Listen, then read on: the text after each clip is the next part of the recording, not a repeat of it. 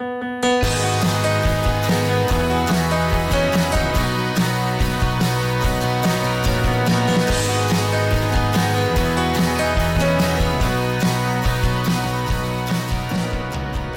most wonderful time of the year here on the Footy Talks podcast. Snow is falling throughout most of southern Ontario to ring in MLS Cup Week 2019. For the third time in 4 years, that involves Toronto FC and Seattle Sounders in the game being dubbed the Trilogy. It's perhaps the least predictable of the three, as neither side was expected to get this far, but we will break down how they have on this week's show. My name is Mitchell Tierney, and we have another Waking the Red Roundtable edition of the show for you today. Jeff Nesker, as he has been throughout the playoffs, is back on the show, while Martyn Bailey will be making his playoff debut off the bench, looking to provide some Nick DeLeon moments, hopefully. But guys, I mean, we're back. It's Toronto FC, Seattle Sounders. I think only in jokes would have anyone predicted this. We'll start with you, Jeff. This has been a pretty wild playoff run, but I think it almost seems only right that it's ending up in a clash against the Rave Green of Seattle. Yeah, I mean, I wish I was a betting man, because this feels like an MLS version of the Leicester City bet from 2016, right? That's like, a good point.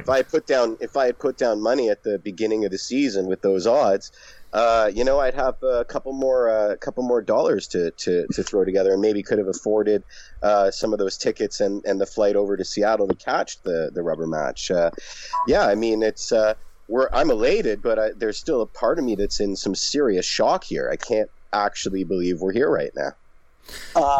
I'm going to assume that my parents and more importantly my wife doesn't listen to this podcast, so I'll tell you, I had a decent amount of maybe $50 or so on the 2017 TFC team to win the cup, and they did. I cashed out about 60% before the final started because I didn't want that business on match day. I gave some of it back last year, but true story, about 4 days ago, I logged into the account I haven't used in 8 months to see if I laid a cheeky bet in March for them to win the cup. I couldn't remember it. The sad story is no, I didn't have a cheeky 25 on them to win the cup, because that would have made things all the much happier. But no, it's amazing how not over the top this team has been through the first 6 months. It's sort of quiet, but like the snow that fell in Toronto this morning, it seems almost the inevitability this time of year. These clubs with their quality find a way to get through and make it back to the final. Yeah, I guess it's the level of experience that these two teams have. I mean, it's so interesting that the narrative fully moved on these past couple of years to the LAFCs and the Atlanta United, yet here we are again. The old guard still are not letting go of kind of their spots in their respective conference. That makes this certainly an interesting final as well, but a lot of differences this time. I mean, we've already mentioned the main one, which is that no one really expected either of these sides to get this far. I guess in 2016, that was kind of the case as well. There wasn't the same expectation for these two sides, Toronto FC certainly, but it definitely was the case this year with the dominance of NYCFC, Atlanta, some of the other teams in the Western Conference as well.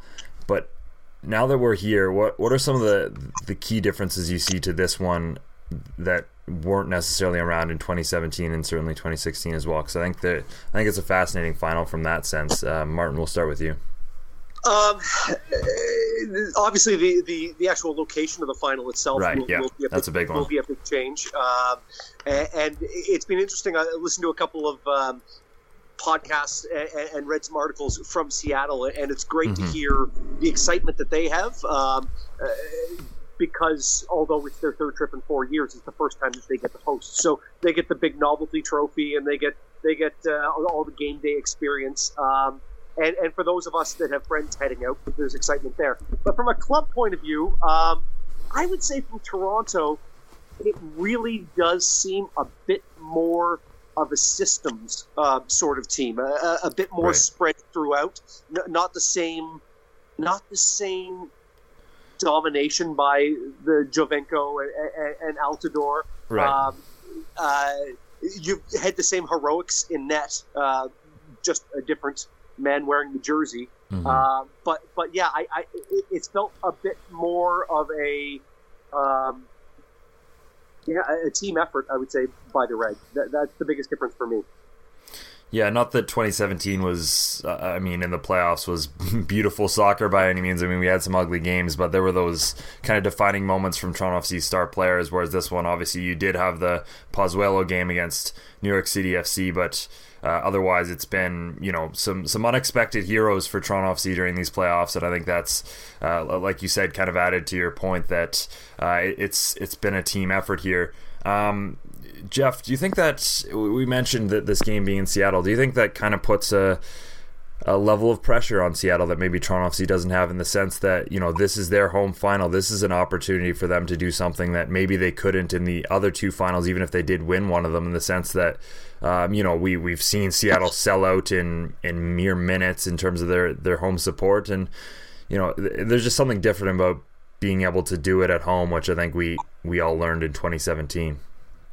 Absolutely. I mean, I'm just parroting what I've read all across the internets, but it's almost like the 2016 MLS Cup, where the positions have changed. I mean, and hopefully it will be the same result for TFC as it was for Seattle in our house in 2016. Exactly. I think it's that there's definitely pressure on Seattle.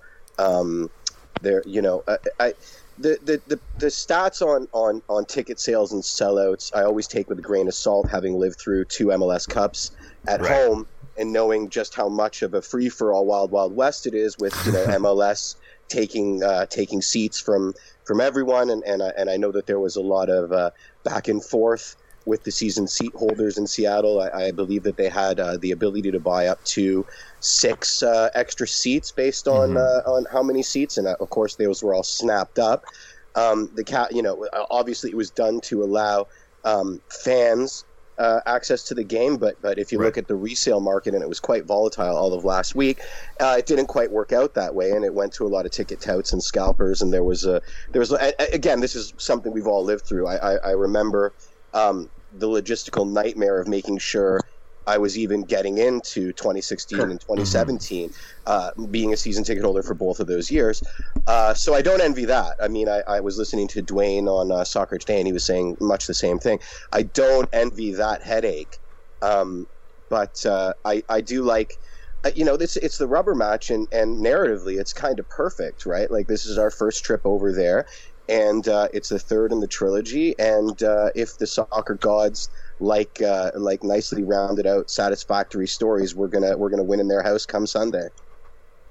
I think we were talking about this offline, but it really does feel not that Toronto doesn't deserve this chance at a second cup win, but maybe we all were expecting it in May, when we had to wait for the summer transfer window, and when we lost, part of the team to international duty.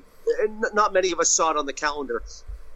But the 2016-2017 marched with such defiance and with such purpose that I think, if it's all said and done from a fan's point of view, if Toronto ends up grabbing this cup and we walk away from this era with 2 championships, that feels just about right. This kind of sort of not makes up for 2016, but I'm not saying this team feels like a 3-time champion, but 1 star I don't think does us proper for the effort they put out. So maybe this is the cup that makes up for 2016.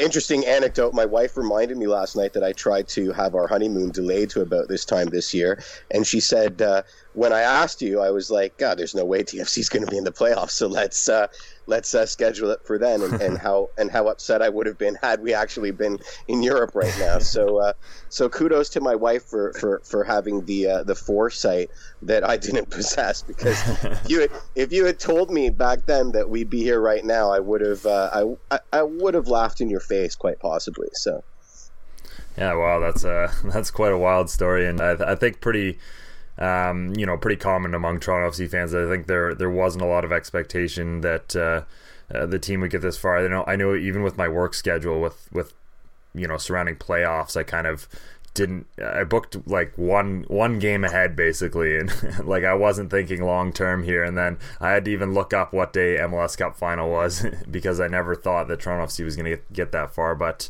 at any rate, this match from a tactical standpoint is so interesting to me because these are two teams that throughout the playoffs have had major success, and I know this hasn't necessarily been what Toronto FC's been trying to do. It's just been a byproduct of them playing, two of the best teams in their home venue in the Eastern Conference. But both of these teams have not had a lot of the ball, and they've kind of been good at hitting teams on the counter. Certainly, the Seattle Sounders aren't going to want to do that on their home fields. That's not going to be part of the strategy, but it makes it interesting in that sense. And the other thing that I'm really interested in is if you're the Seattle Sounders preparing for this match, in terms of what you can expect for Toronto FC. I mean, I have no clue what to expect from Toronto FC because first off, we don't know who's going to be on the field.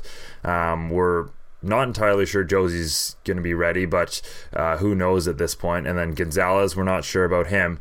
Then at the same time, that Greg Vanney in a past final has completely switched up his formation and tactics to go into that 4-4-2 diamond in 2017. And if he does something again like that, which, wouldn't be out of the question, then a lot of your preparation goes right out the window. So if I'm Schmetzer, I'm having a really tough time this week trying to prepare for Toronto FC, and I think that makes it fascinating. Jeff, you can start on this. Well, you need two game plans. You need one if Josie plays, because then you're bringing Ramon Torres on. Yeah. And if Josie doesn't play or doesn't start, then you're probably going to run with the hot hands, which is the two guys, Kim Kihi and the other guy escapes me. But Arriaga, Arriaga, who are an entirely different look. And so, they can. I've read a lot of articles that suggest that the Sounders are watching a lot of film on Pozuelo. So that would suggest that they are anticipating pause. There's a lot of film out there on Pozuelo. Yeah, he's played a lot of games. And only 3 swear words. His ratio is fantastic for that. So I mean, it's an interesting bit of gamesmanship wrinkle. And certainly I think TFC's rising to the challenge with what we've seen from Josie and Vanney over the week, kind of playing good cop, bad cop with whether or not he's going to be available. So it is definitely forcing Seattle's hand. A brave in a very brave situation with no consequence. I would imagine Vanney throws out a wrinkle because that goes against both game plans that Seattle would be preparing for, right? Like if I was Vanney and I really, really, really wanted to throw a spanner in the works, I would pull like something akin to a 4-2-2 diamond or a 4-4-2 diamond like he did in MLS Cup 2017, because I guarantee you they haven't planned for that wrinkle out of the gates. Yeah, it's amazing. It's amazing the different looks that they could put out there, especially when you're not sure who the fittest 11 will be, let alone the best 11. Mm-hmm. I would be shocked if Josie starts, and maybe that's just me buying into the hype or the red herrings that are being put out there. But I think if you've only got 20 or 25 minutes out of him, I'd rather have them be in the second half of the game, or heaven forbid the extra time if it goes there. But I really think that Vanney started the exact same starting 11 the first 3 games. Personally, I think if Gonzalez is fit, he slides in. You don't worry about any jinxing of breaking up the 11. But I've got Altidore if he's fit to dress coming off the bench as opposed to starting.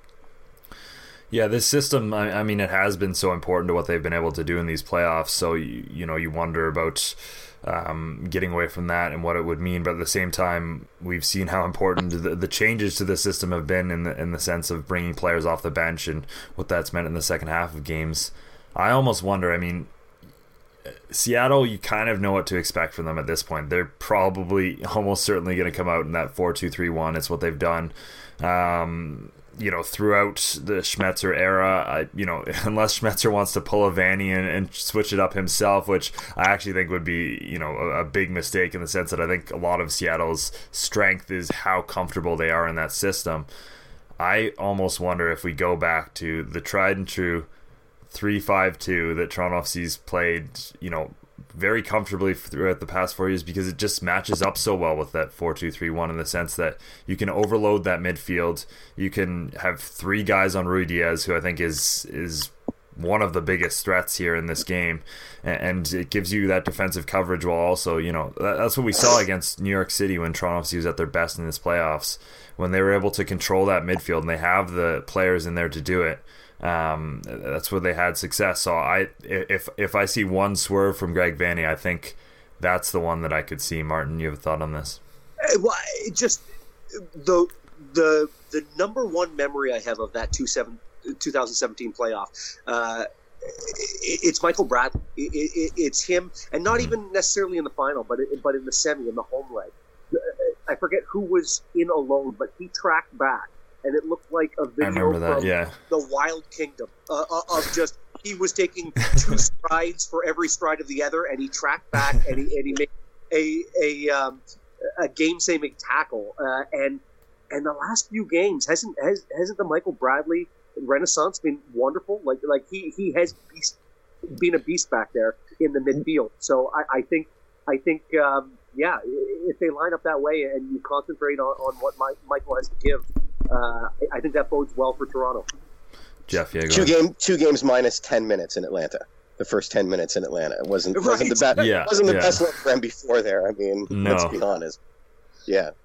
Yeah, I actually still can't believe they were able to get out of Atlanta, considering that first 10 minutes, and it looked completely like Atlanta United had figured Toronto FC out, and then they just stopped doing what what it seemed like they had so much success with, and then all of a sudden Toronto was able to get back in the game. So that's still, you talk about how bizarre it is that Toronto FC has gotten this far. I mean, the fact that they were able to get past Atlanta kind of adds to that, but in that sense, that's in some ways an advantage for Toronto FC in that they've gone up against two of the top 3 best home teams in MLS in New York City FC, and of course Atlanta United, and of course 2 of the tougher places to go. I know Citi Field wasn't New York's best stadium, but you're still playing on the small field.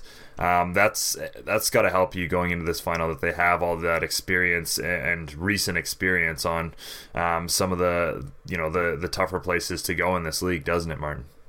Yeah, absolutely.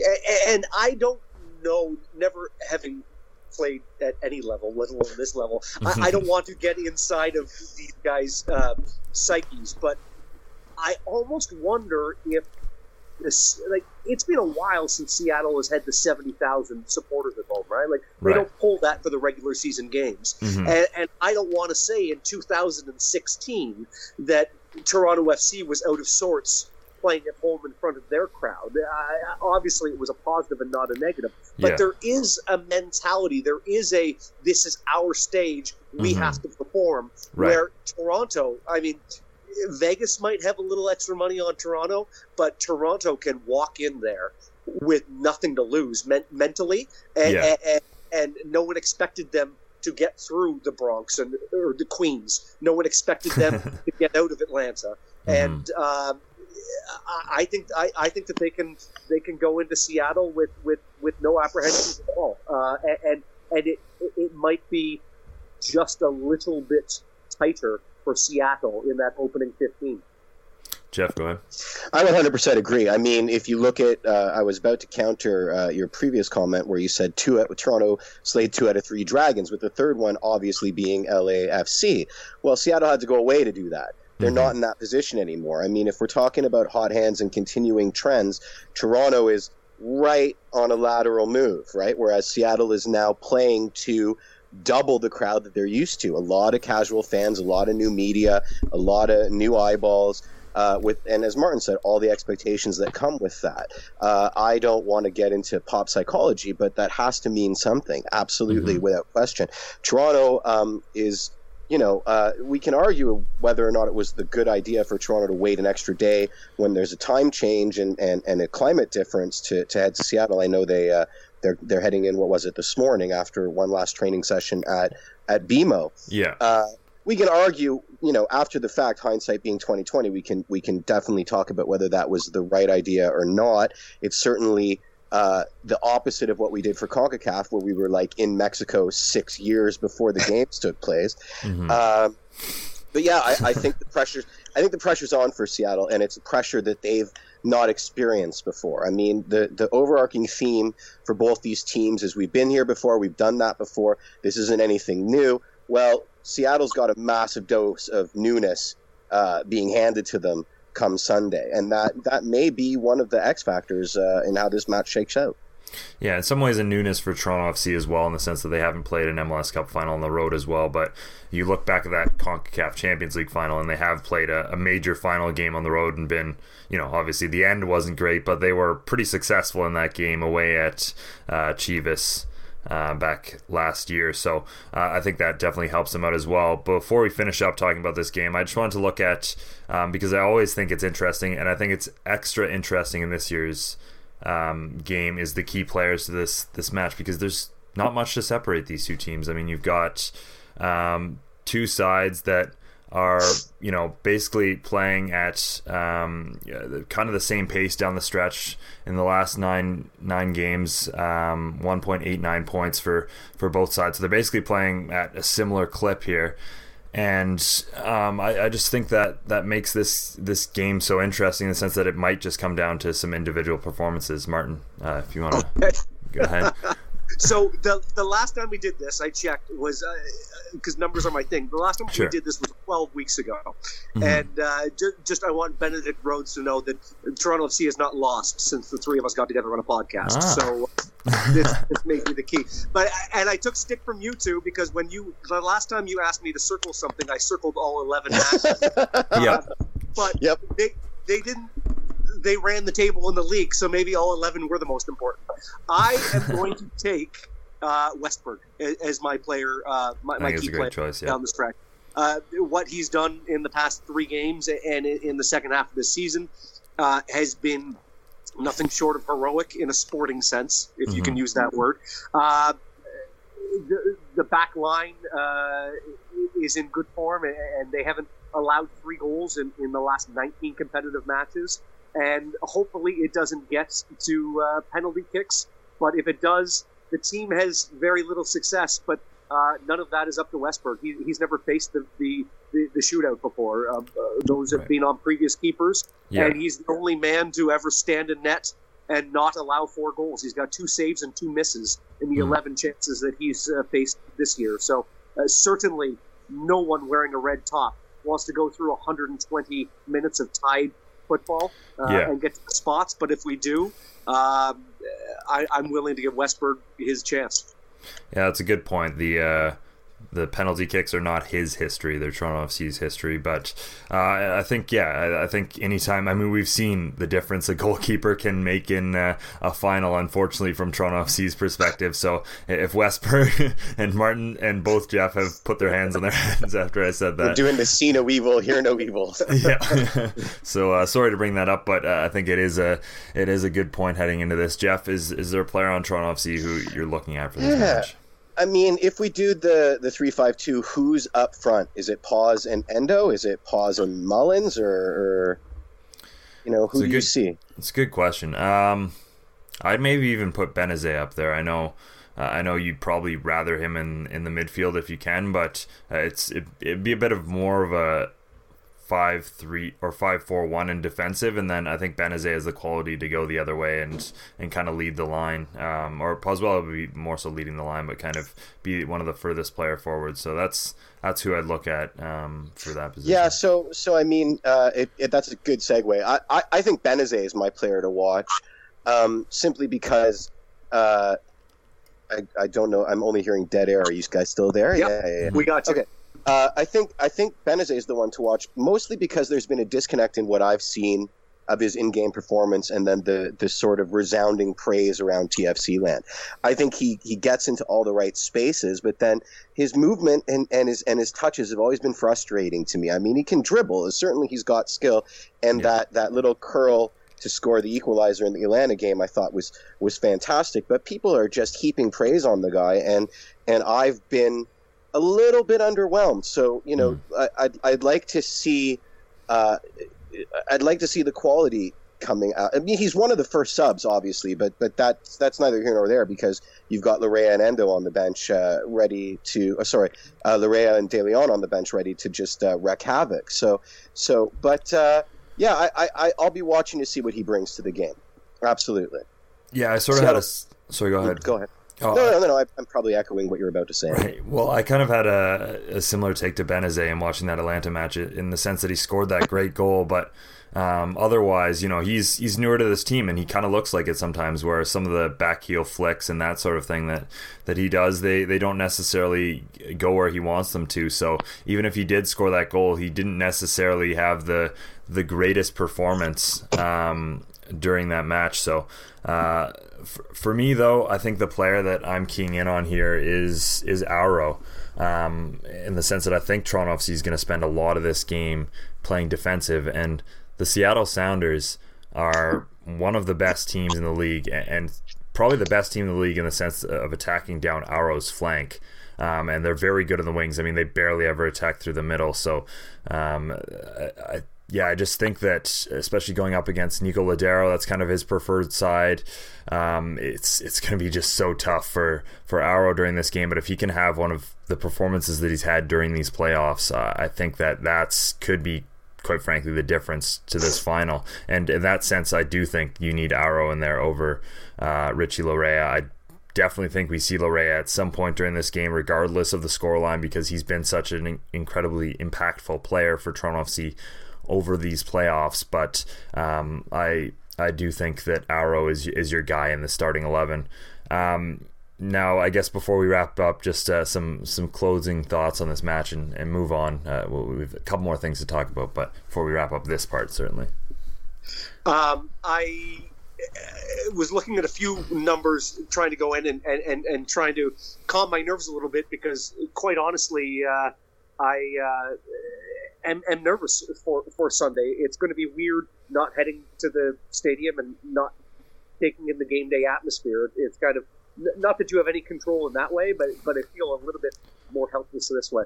The one thing that jumped out at me, and I hope it's an omen, I look for omens, like the day after we lost the Voyager Cup, I woke up and I did my numbers and I was trying to find some peace with it, and I realized that Michael Bradley would be playing his 200th game if we made it to the MLS Cup final. Yeah. And then a couple weeks later, I found out that the Vanny era since September 1st, 2014 would be coming on its 100th win in 225 matches if they made it to the final. And this morning, I realized that on Sunday, when we head to the ground, it will be 99 days undefeated in MLS. So I'm hoping that is one more lucky charm, and that we can make it a couple hundred without a loss before we get to next March. So feelings are good, and I'm looking forward to watching the game at Rec Room with you guys, and having one of my first major TFC memories with my son. I showed him the South End in 2016 and 2017, and I told him that he's not allowed to light any flares or burn at the game this year. Do you think Seattle has their own Martyn Bailey, and they're doing a podcast right now, and their own Martyn Bailey has got like 3 stats that are just as wonderfully narrative, and they're all just sitting there going, "We're going to win this one for sure." Love to see that. That's the stat battle that occur in the coming days. But no, the answer is that no one has a Martyn Bailey. So I think we're good there. Before we move on, I guess this sort of tangentially relates to Toronto FC in the sense that the MLS Cup final has, quite frankly, greatly impacted the roster that the United States have decided to call in for their game, which is coming up quite quickly. I mean, it's basically in a week's time, which is kind of crazy to think about, considering I think all of us have been full on MLS Cup mode. But looking at the roster selection, no Michael Bradley, no Josie Altidore, and then no Christian Roldan, all directly related. And then you've got guys like Adams out with injury, as well as Zach Steffen. again, this is never going to be an easy match for Canada, but all of a sudden that makes the U.S. team that Canada already knows they can beat look a little less worrying, doesn't it, Martin? Yeah, absolutely. Not to take anything away from the magnificent game on the last 15th, and not to take away the importance of the match on the next 15th, but as we discussed it at BMO, assuming that the Nations League isn't something that the USA covets on its own, this match is just more important to Canada than it is to the United States, who's already gained entry into the Hex. So right. The talent is there. The attendance of the best players is going to be in Canada's side. They've already given the United States a bloody nose, and there's no reason to think that they can't get a result down south on the 15th. Yeah, and of course it'll be interesting to see how all of this affects the Canadian roster release as well. I mean, we've talked at length about how good Jonathan Osorio was in that game against the United States. Obviously, Richie Larea played a big role as well, as did Liam Fraser coming off the bench for his first ever appearance for the Canadian men's national team. So with the MLS Cup final, of course, it's going to be intriguing for Canada as well. And evidently we haven't gotten the Canadian men's national team roster released yet. It's been delayed twice now. It was originally supposed to be released on Wednesday, but now it's supposed to be released tomorrow, which is Friday at the time of recording this. With that being said, from the sounds of things, from everything I've heard, it's just a logistical thing as to why it hasn't been released yet. Canada Soccer would of course much prefer the media to kind of get an opportunity to ask John Herdman about some of his selections and that sort of thing. And with everything that's gone on with MLS Cup, with that aforementioned Toronto FC waiting a day to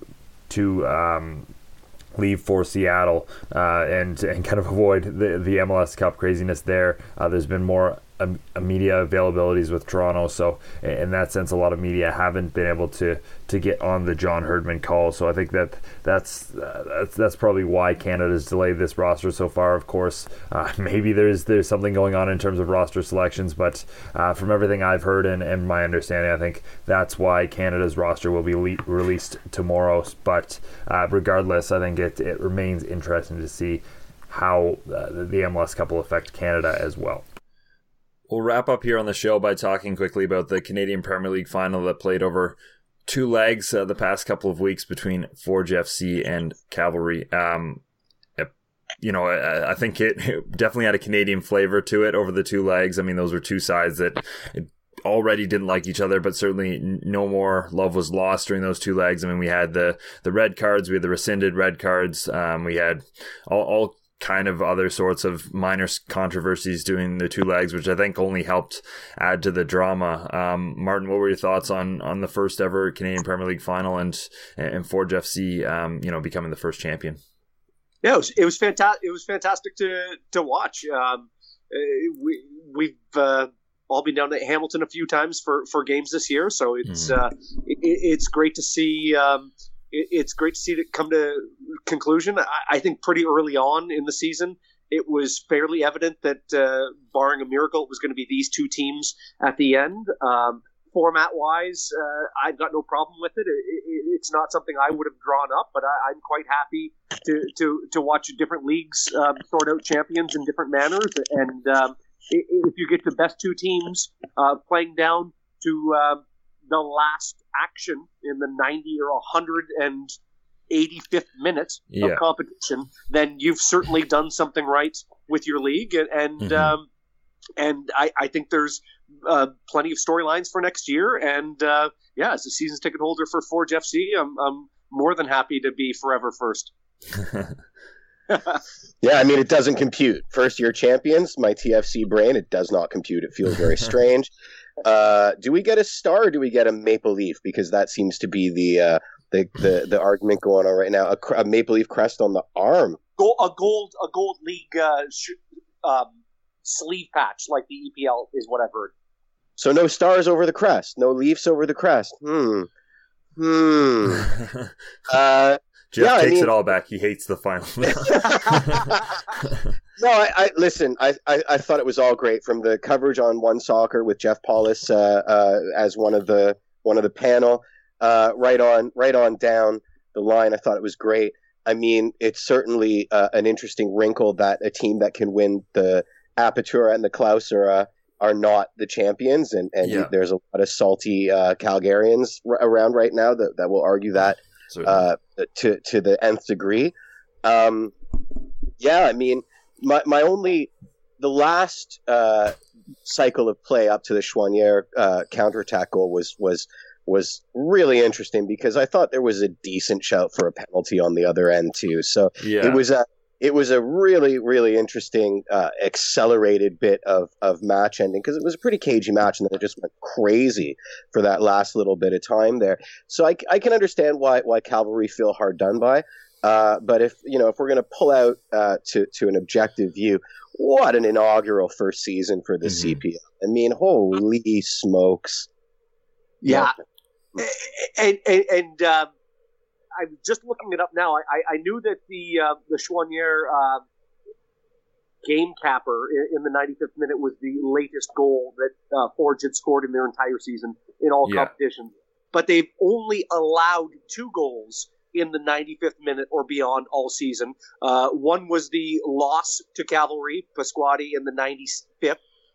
In the league play in Hamilton, and then Bologna scored in the 96th on a penalty in the Voyager Cup. So of all the 3 latest goals in franchise history have all been this rivalry, which I'm sure will continue for next year. Yeah, I was, speaking of the final, I was watching the game at End Zone, which was the Barton Battalion pub in Hamilton. And first off, incredible atmosphere. I mean, I came with some buddies who were, sort of into soccer, but not necessarily into it in certainly the same way the 3 of us are. And they were incredibly impressed by how good the atmosphere was and how much Hamilton was into soccer. But at the same time, I think when that final flurry happened, and there was a challenge on, I can't remember I think it might have been Escalante who got taken down in the box. I think I was which it makes a lot of sense, but I think I was the only person in the bar. Everyone else was, of course, celebrating. I was the only person in the bar, like, was that maybe like a penalty or? Yeah. But I didn't voice that opinion because I saw Alec Gorman across and figured he would have hopped like 3 rows and come over and tackled me. Messed you up, yeah. But among other people in that bar. But yeah, it was it was a fantastic final day, and like Jeff said, I mean, what a great first season for the league. I mean, I guess we'll talk about moments. What stood out for you guys in the first year of the Canadian Premier League? Jeff, you have a thought on this?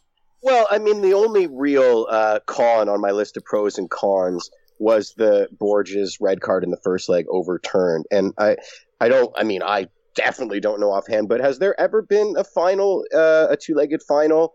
Do you guys remember a 2-legged final where such an important decision on the first leg was overturned by the governing body towards the second leg? Because I sure don't.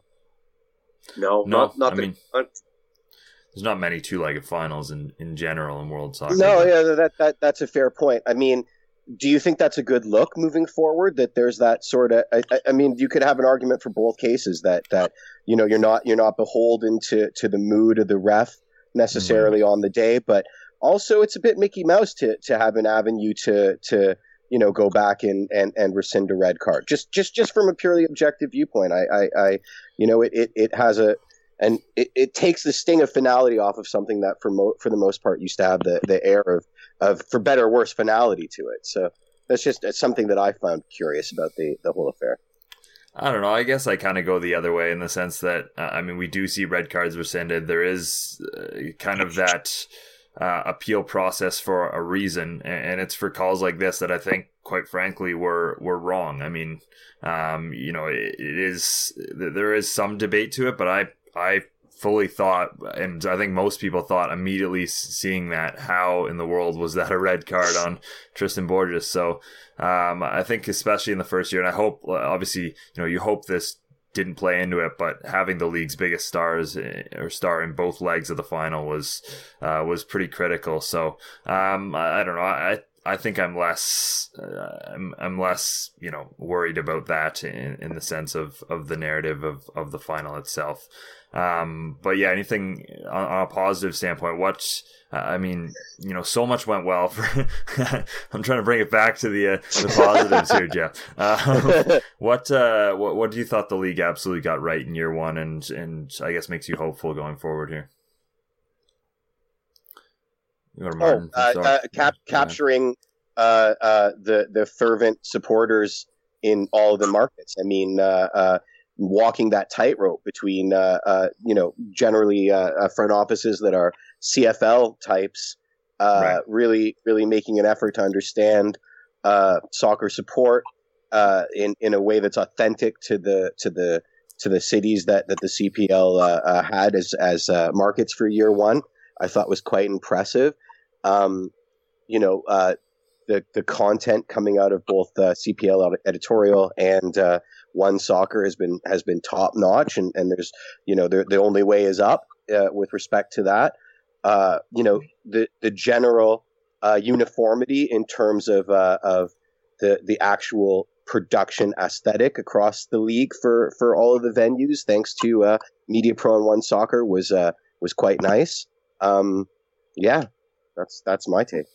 Yeah, I would just be a walking brochure for the league. I think all the things that they wanted to get right and all the notes that they wanted to hit, I do believe that they did, coast to coast with having the fans and by maybe not by design, but not in the biggest markets, but still coast to coast and fervent fan base and camaraderie and the guys that rode their bikes across the country to all the matches. Yeah, it was getting a real cup run, and not even necessarily the cavalry success, but just having the extra rounds and the different tiers and the different leagues, and making it both exciting for League One and for the MLS sides.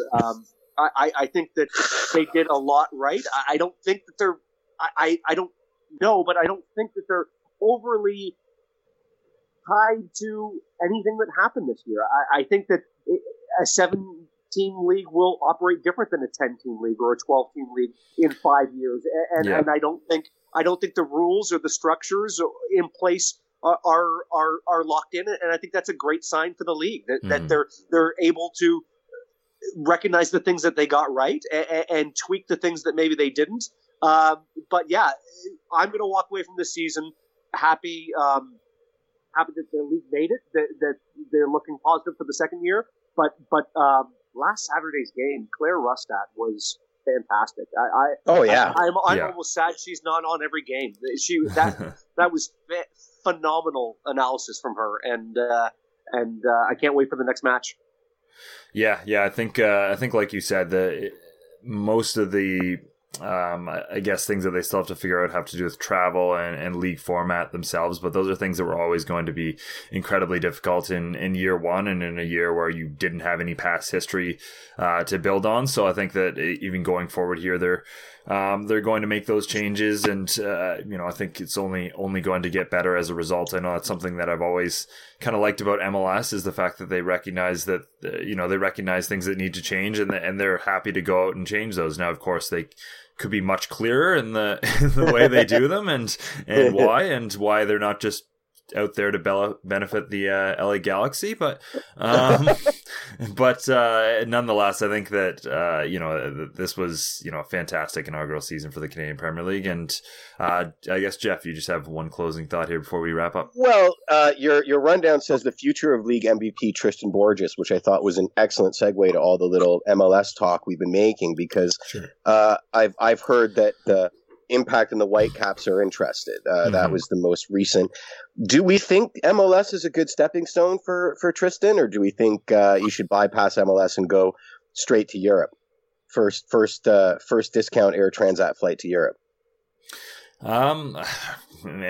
Player development's always a tricky question. Hindsight's always 20/20 with these sort of things, but I don't know. I always err on the side of, if he can, the opportunity perhaps that he'll be afforded under Marc Dos Santos, or even in Montreal. I mean, as a Canadian player, I always think that first off, I think MLS is a good level for him in his next step as a player. And I also think that, it's a chance here where, he will be a local player. He will not get overlooked as a result of his nationality. And I think that that's incredibly important. And that's obviously something that's been huge for him with Forge. So I think in that sense, probably Montreal or Vancouver will be the next move. It sounds like he does have European offers as well. And if he takes those, then great. But I do think MLS would be a solid enough a move for him. So you're saying Borges would be more of a Balu Tabla than an Alphonso Davies, basically. Like if he got an offer in Europe, he would probably be a bench warmer or a reserve side guy, or maybe even get kicked down to a lower division on loan. Whereas Alphonso is making waves in a first team kind of situation. It's hard to know where, and of course, Borges does have that European experience, which I think is massive for him in the sense that eventually I could see him ending up in Europe. But again, I think if Vancouver or Montreal are interested, especially Vancouver in the sense that there's a lot of moving parts there, that's a team that you can really quickly make yourself a star player with. I think that would be a great spot for him and a great next step. And in some ways, I think it would be. I think it's a big positive. I know obviously it would be great if the Canadian Premier League could get players over to Europe as well, but I think that there's a natural pathway there of Canadian Premier League players impressing in the Canadian Premier League and then moving up to those big MLS sides in Canada, and kind of the natural progression that is there. So it's definitely going to be an interesting offseason, and I think in terms of what's already a bit of a wild offseason for the Canadian Premier League, a lot of people will be watching Borges, I think, most closely, because that's the one guy that you could see really making a move. And you hope that it's a move that Forge is able to cash out on as well, because that's another big part of this all is the fact that player transfers are going to be pretty important to this league economically. But I think we're going to wrap up the show there. It's been, certainly a lot of talking points. Martin, you have one more thing? See you Sunday. See you guys Sunday. There you go. Love that. So see a number of you Sunday at the Rec Room. Very much looking forward to that. Again, a bit of a different experience watching the MLS Cup final on the road and not being there in person. But obviously for a number of us, if Toronto FC win, it'll be a special experience nonetheless. So see you Sunday, and enjoy the rest of your weekend, everyone.